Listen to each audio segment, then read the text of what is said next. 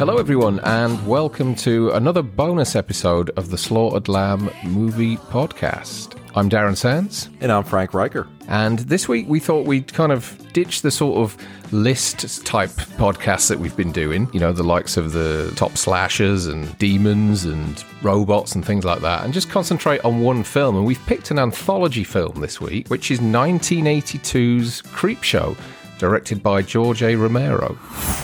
Coming soon.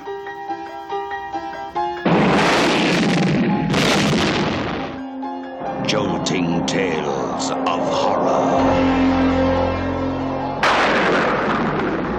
Creepshow. From the author of Carrie, The Shining, and Cujo. And the creator of Night of the Living Dead and Dawn of the Dead. You'll scream at ghastly ghouls. Cringe at weird kids. And shiver at the doings of evil doctors. This is going to be extremely painful, Mr. Verrill. Creepshow will grab you, grow on you, and give you the creeps.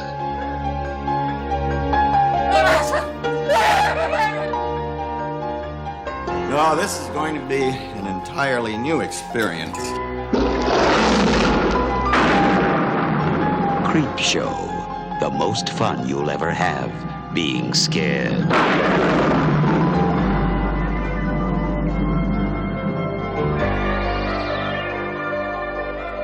Frank, when did you first come across Creepshow?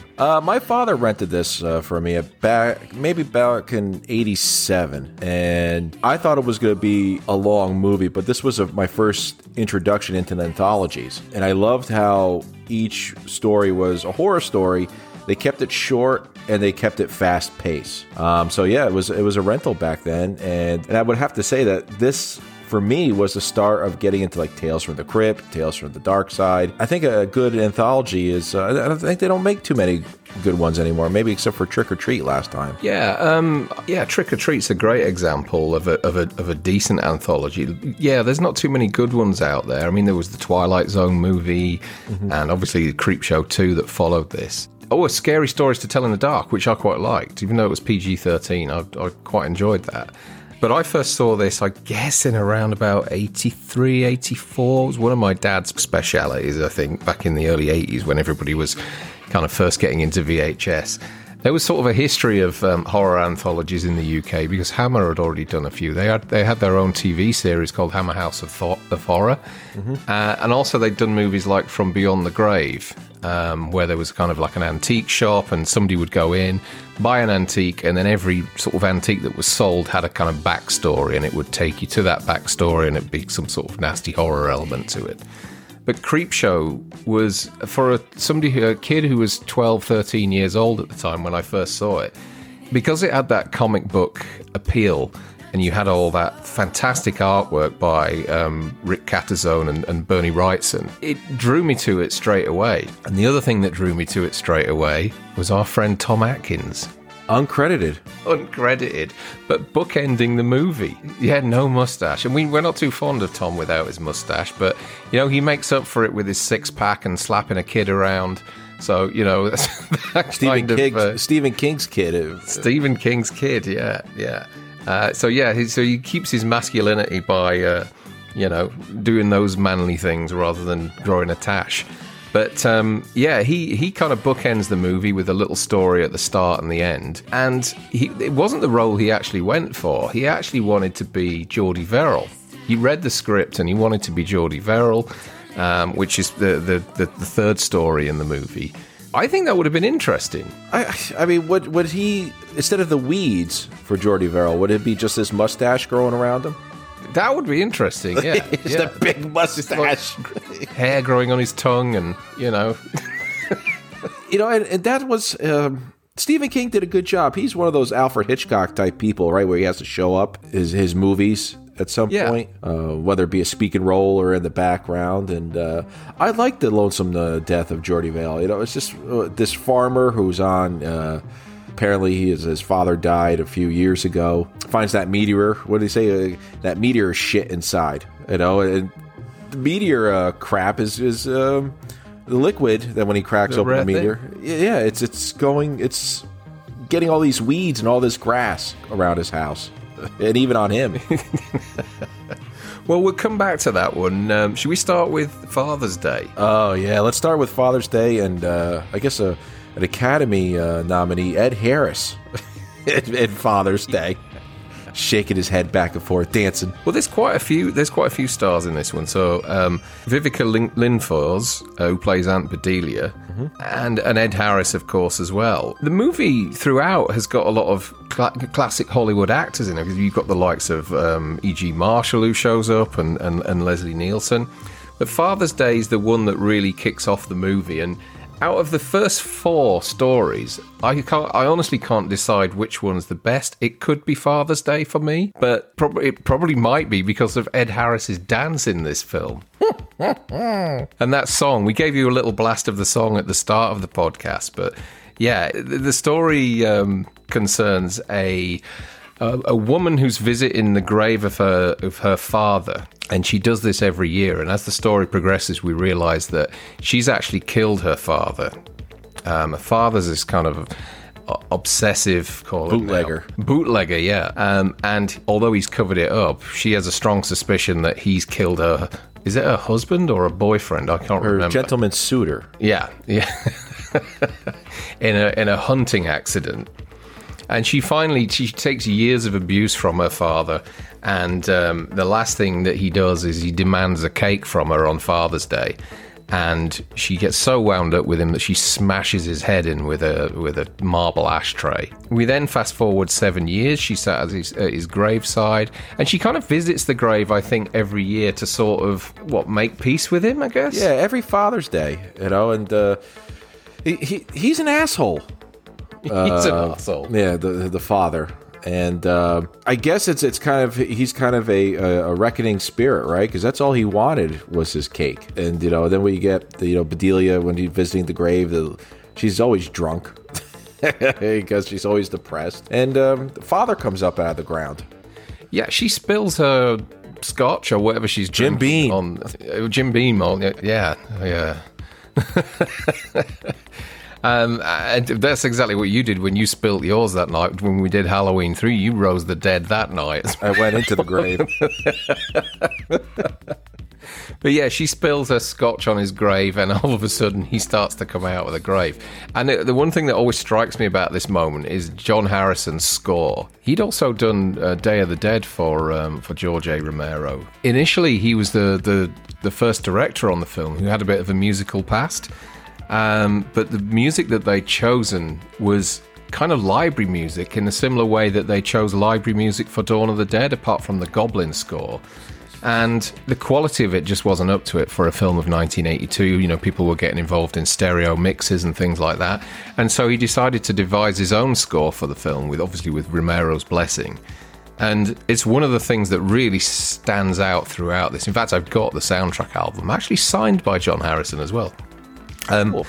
Yeah, the score really resonates throughout and stays with you. It's kind of, I would say, very of its time and kind of fits in with the scores of, I'd say, like Halloween and Phantasm and a lot of those kind of early 80s horrors that came out. But yeah, he breaks out of the ground and kills her first and then goes on a rampage. It seems like he goes after the people who were involved in his murder, except for maybe Ed Harris because he was just there.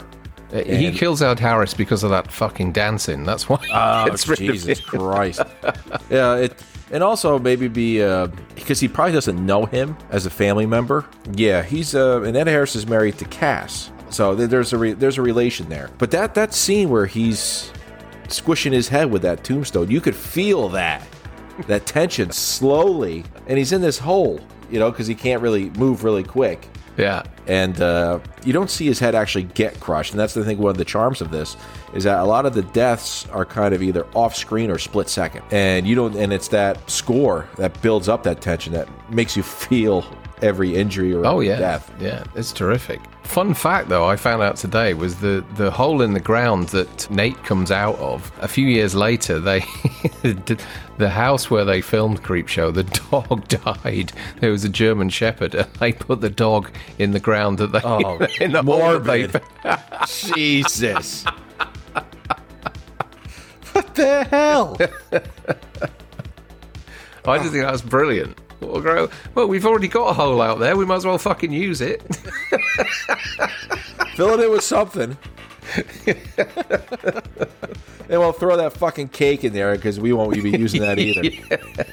Oh, man. But, yeah, Nathan, he winds up going back into the house, and the nephew and the niece, they're walking around. They can't find anybody.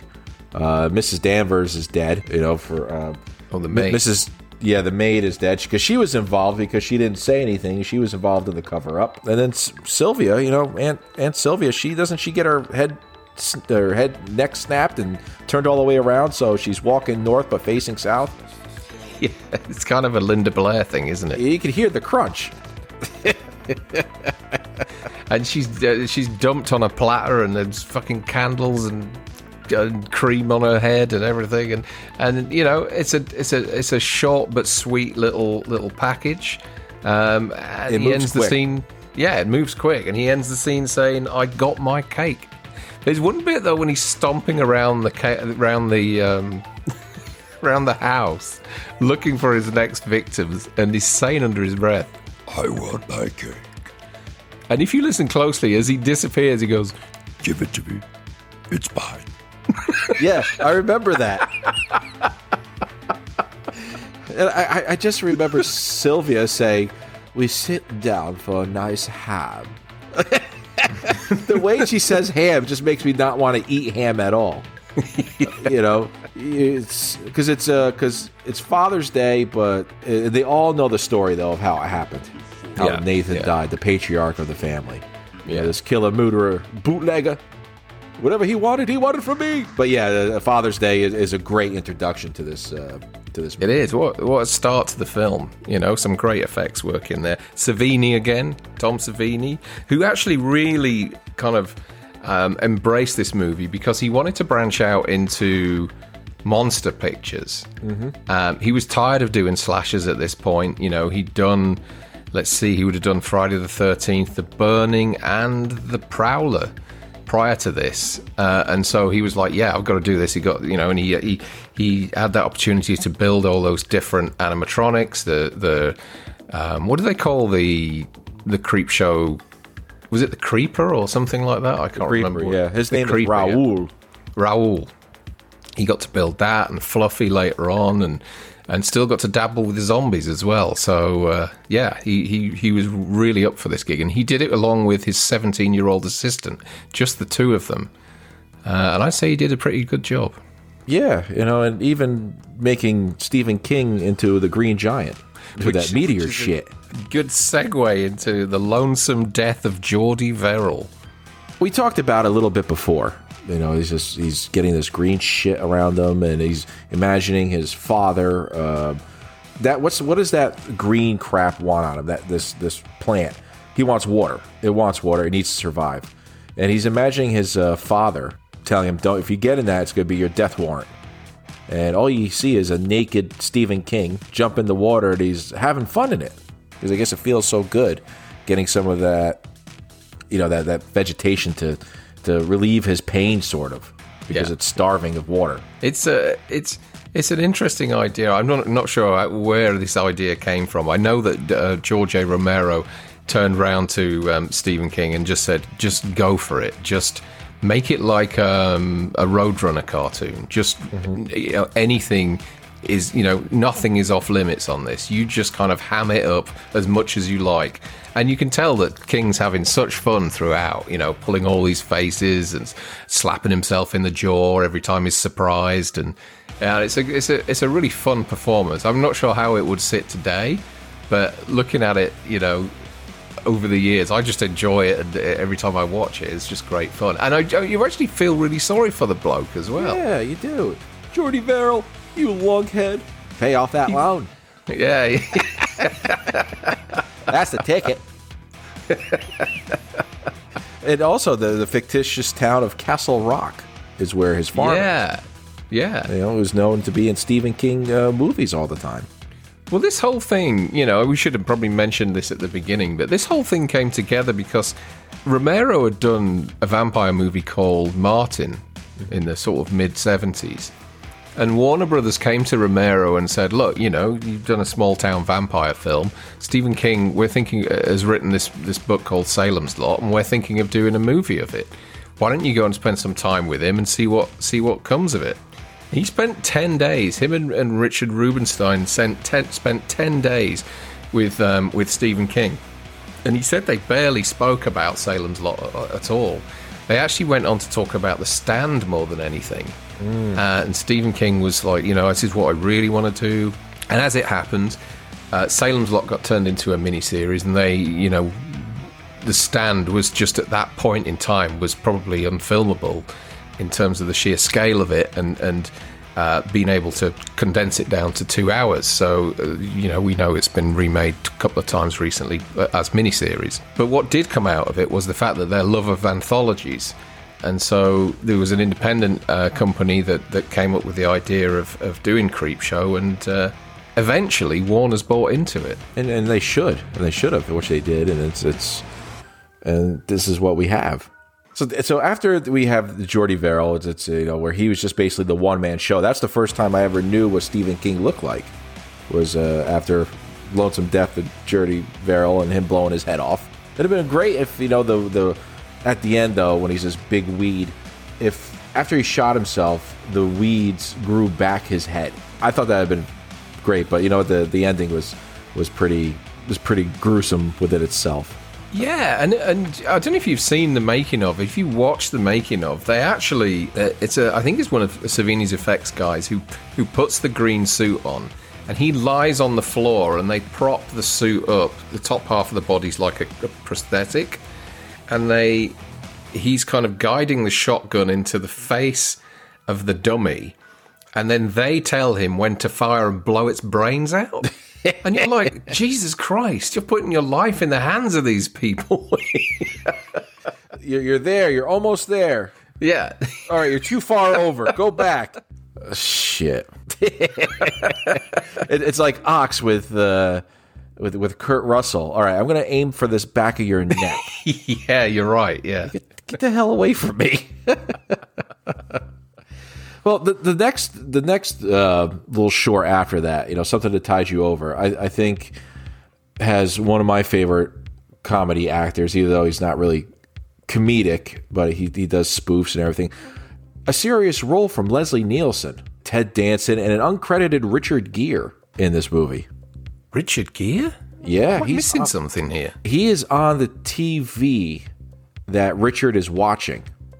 When he's buried in the sand? After everything is all said and done, when he's watching a movie, Richard Gere is actually on that television. Oh, wow. What's the film? Oh, I don't know.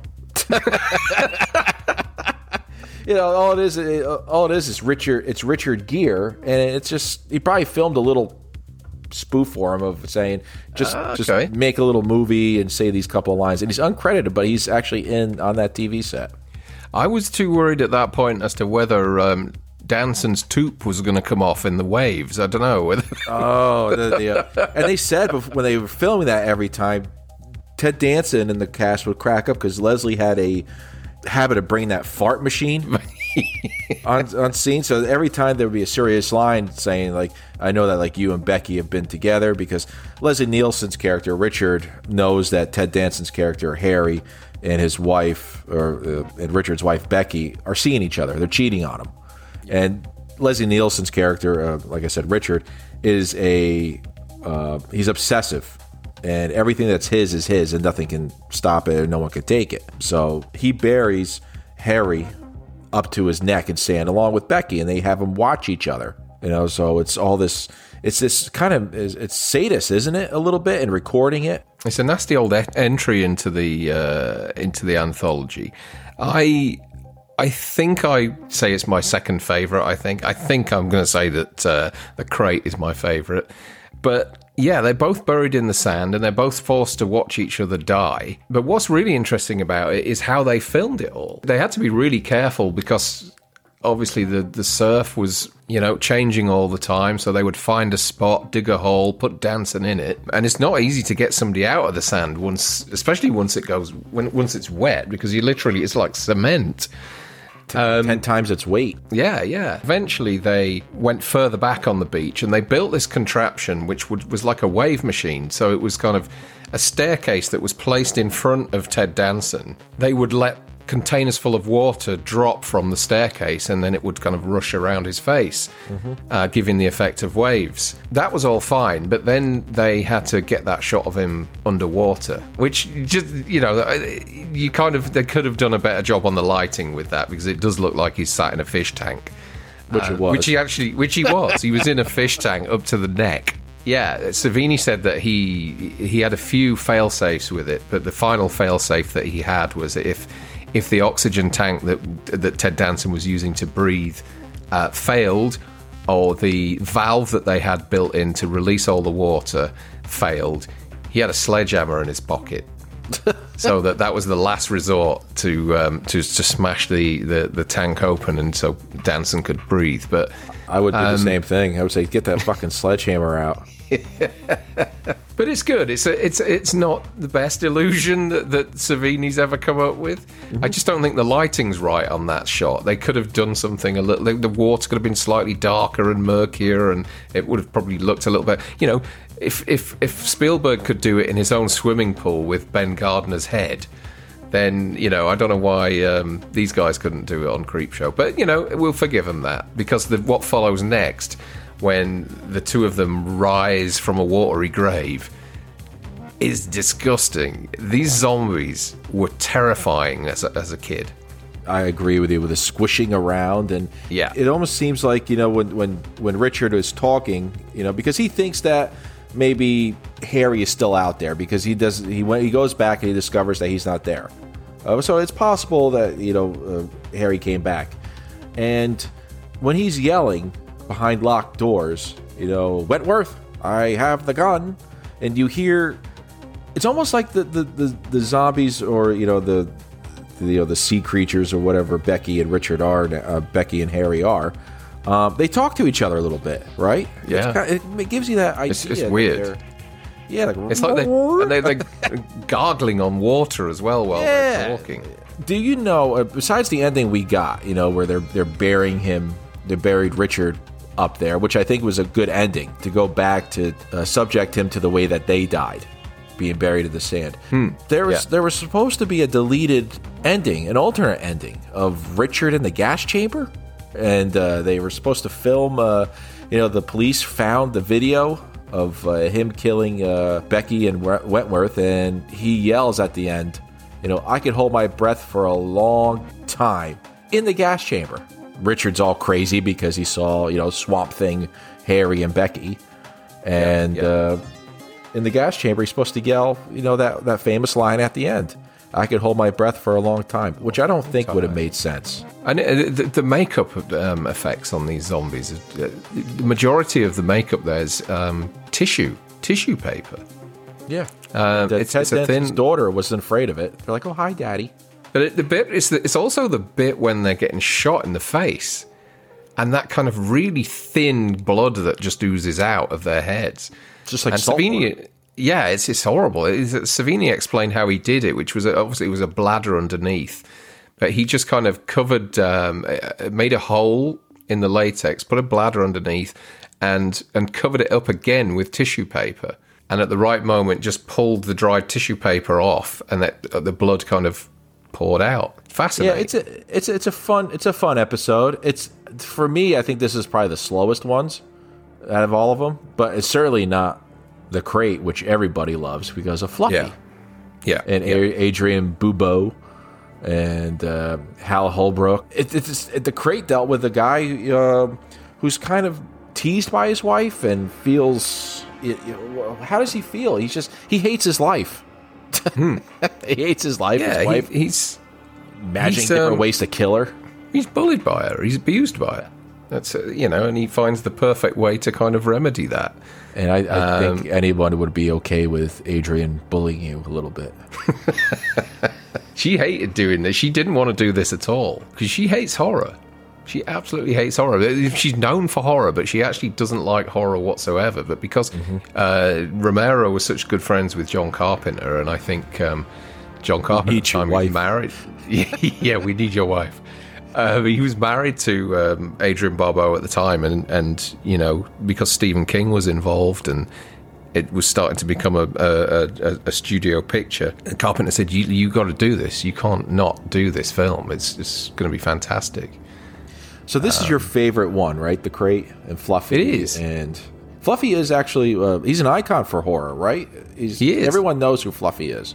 Yeah, he's kind of like a angry Muppet. And actually, when Tom Savini was building Fluffy, he asked for tips from Rob Bottin on how to make all the animatronics. Yeah. And I guess for having Adrian in there, didn't they put that where Fluffy's crate is? It was from the Arctic and sent to Julie Carpenter. Is that the sketch on the side of it? Yeah, that's their nod for John.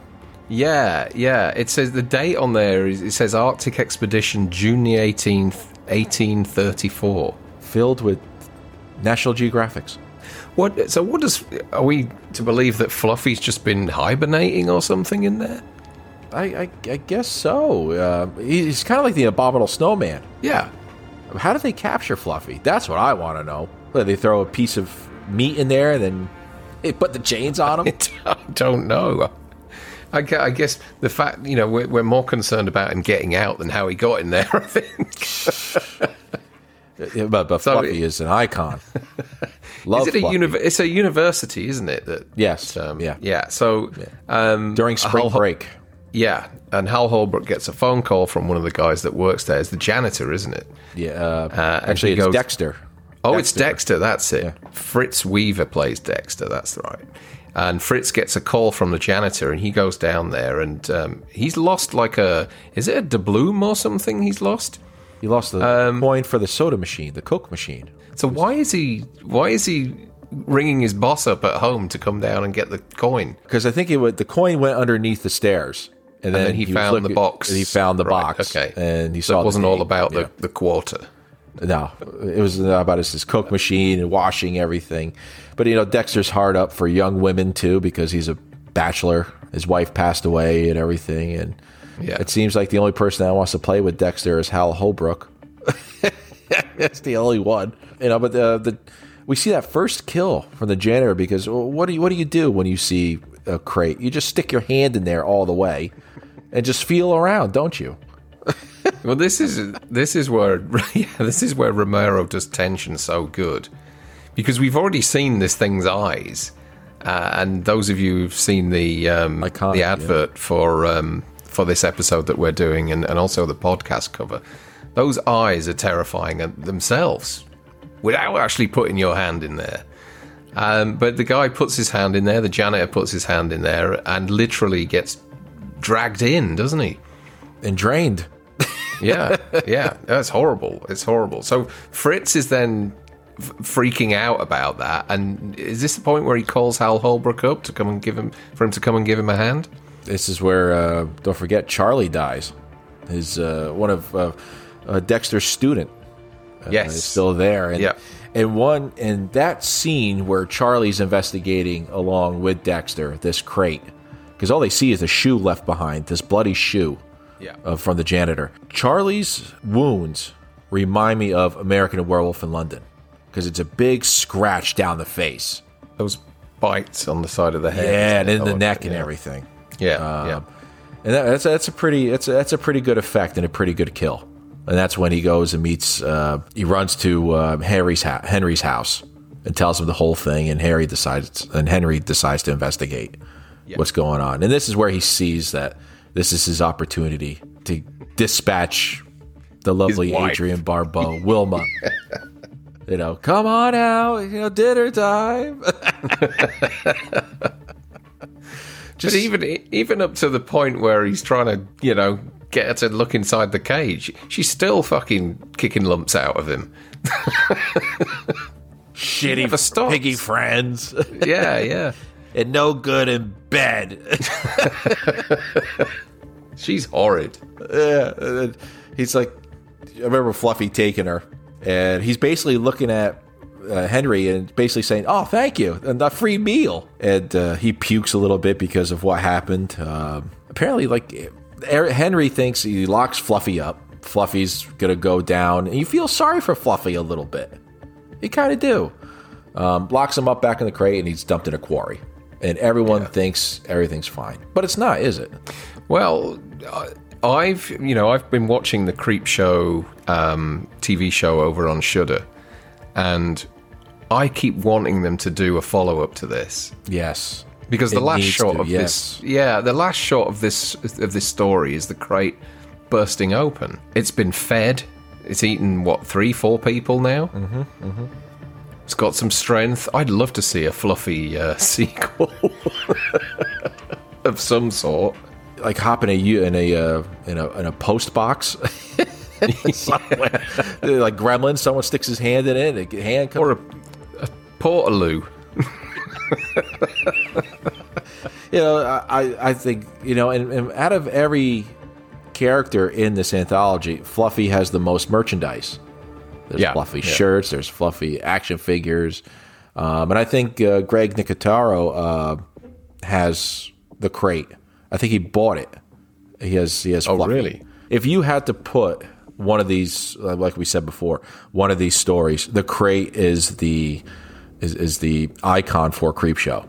Yeah, a great cast, some great scares, and tons of gore in this episode. Oh yeah. But it's not my favorite, Darren. It's not my favorite out of them. Is this really now? This final episode, I struggle with all the time. I love it. It nearly didn't. You can talk about it then, because it just pisses me off every time I watch it. Poor E.G. Marshall. I honestly don't get it at all. And they almost ended the movie at the crate. They had 5 stories mapped out. They were running the budget was draining, right down, and so they said, how about we wrap it up at 4? And they said, well, no, this final episode is all set in one apartment. We can do it really cheaply, and the studio agreed, and so they did it. Now, the most interesting thing about this episode to me is the behind the scenes of it, rather than the actual story itself. You can talk about the story, because I just hate the fucking thing.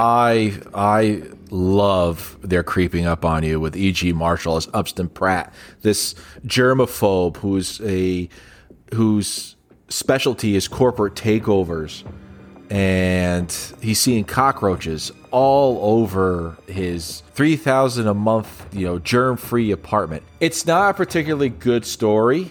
I just love E.G. Marshall's quips in this little short. There was one where his assistant is calling him and saying, we are the major shareholder in this other company, like Pacific Aerodyne or something like that. And he goes, of course we are.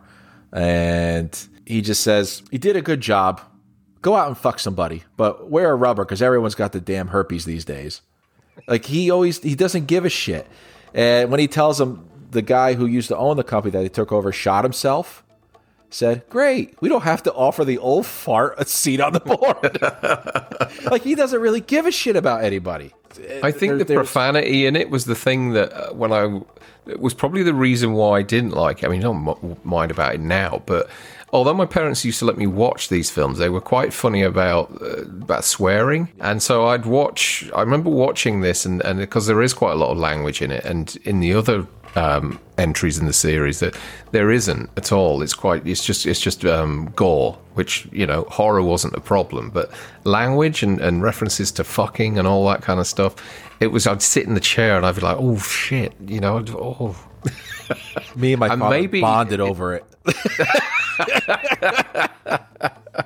But maybe that's why I kind of distanced myself from it all these years.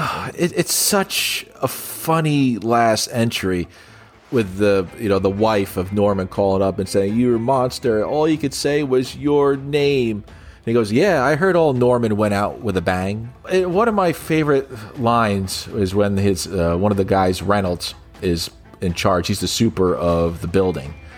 And he says, "Where are you? I got cockroaches up here." And the Reynolds replies, I decided to take my my family down to Orlando. Orlando? Florida? Listen, if this stuff doesn't get fixed soon, then you could take your family to Florida on your fucking welfare check. I love E.G. Marshall's. It's okay. It's okay, but the cockroaches were the most expensive thing, though, weren't they? Yeah. I mean, they sent 2 entomologists to Trinidad. Trinidad, yeah, to get the roaches, and basically they were going into these caves, and roaches love bat shit. Yeah. So you look for the bat shit, and you're going to find loads of roaches, and so they were kind of waist deep. Romero said that he was getting photographs from these guys saying they were waist deep in roaches, and it got to the stage where there were so many roaches that the roaches were actually carrying them through the cave. They were moving the guys through, and they would just tip them all into these sacks, and they managed to bring 18,000 of them back to it would have been Pittsburgh, wouldn't it, where they were filming? Yeah. And so they had like a Winnebago with which they put all the roaches in, and which they called Roach Motel, and they continued to breed them in this fucking great big camper van, and the place was overrun with them. But one of the stipulations after they finished filming was that they had to destroy them all. They don't. Yeah, they a roach snuff film. Yeah, they don't explain how they just destroyed them. I'm gathering they just fucking burnt them or something. I don't know. But they do say that there's probably a Trinidadian, whatever, roach population, roach population in Monroeville at the moment. He's big, ladies and gentlemen. That's where we got Mimic from. Yeah, it's a big fucking roach. And Tom Savini made because Austin Pratt, dies of a heart attack or a stroke, and they make a cast of E.G. Marshall. They push the roaches through his neck. They do. A lot of those roaches are some of them, to get the foreground and background to match up. As I heard some of the roaches were like raisins, to give it really? to give it look like there was a lot of them all bunched in. They said that if you were to buy them in the US, they would have been 50 cents per roach. Okay, yeah. And then they said that the entomologist charged a hell of a lot less to go over there and bring them back, and then a total of $125,000 for all of them. Yeah, this is ridiculous. The amount of money they spent Imagine on roach. Destroying what you just bought. Ugh. Imagine the smell. E.G. Marshall covered in roach shit. An A-lister, a Hollywood, silver screen actor. Saying his swears and everything. Yeah, but this one actually, Darren, like I said, is my favorite one. It's my favorite one. Yeah, it's my least favorite. I mean, I do like the effect of what they did with E.G. Marshall at the end, and again, another kind of Savini effect made up of bog roll again. It's like I said, me and my father bonded over the swearing, and him and I laughing at it, and then my mom telling me, what's next? Show him a XXX movie and bonding over that, and my dad saying, well, I have standards. But we're not at the end of this. We still got to worry what's happening to Billy and his dad. Did they make up at the end? We've still got some Atkins action. Mustache is still gone. He's still beating on the kid, and he's thrown his comic books away now. And the kid's got a little voodoo doll, which he's ordered from the Creepshow comic. And he takes it out on his dad at the end. So you've got... to him. Yeah, Atkins probably looking the most uncool I've ever seen him. Yeah. Writhing agony in his chair. He's got like some kind of sweater vest on and everything, and almost looks like an accountant. Yeah. He's not a gropey doctor in this one. No. His mustache is his power. That's it. And without that, he's nothing. But I think, well, like we said at the beginning, Creepshow, because there was anthology before this, of course, the granddaddy of all of them is Twilight Zone. And then after that, Outer Limits. And I think without Creepshow, we wouldn't have people having an interest in anthologies. And I think you and me and the rest of the horror community have to admit, that it is the beginning of what we have. It started everyone's interests, and it was the second one is pretty good. The third one, like we'd said, sucks. Oh, it's shocking. I think you and I will always watch Creepshow. I enjoyed watching it today. Yeah, it can't be edited though, because they won't even show they creep up on you, on the TV version. They won't show it. Oh, really? It's already long enough, with the commercials and the adverts in between. So that one just gets cut out. Well, swearing and that's everything. Good. And, it's probably a better movie for it. I love that movie. I love that show. Damn it. Fucking welfare check and calling people motherfuckers and bastards. Come on. Not my sick sense of humor. But, well, that was Creepshow, ladies and gentlemen. That was Creepshow. We got to prepare now for the Predator. Predator. Predator. Not the Predator. Oh, God. Predator. But you and I are going to enjoy talking about Predator. We are. Yeah.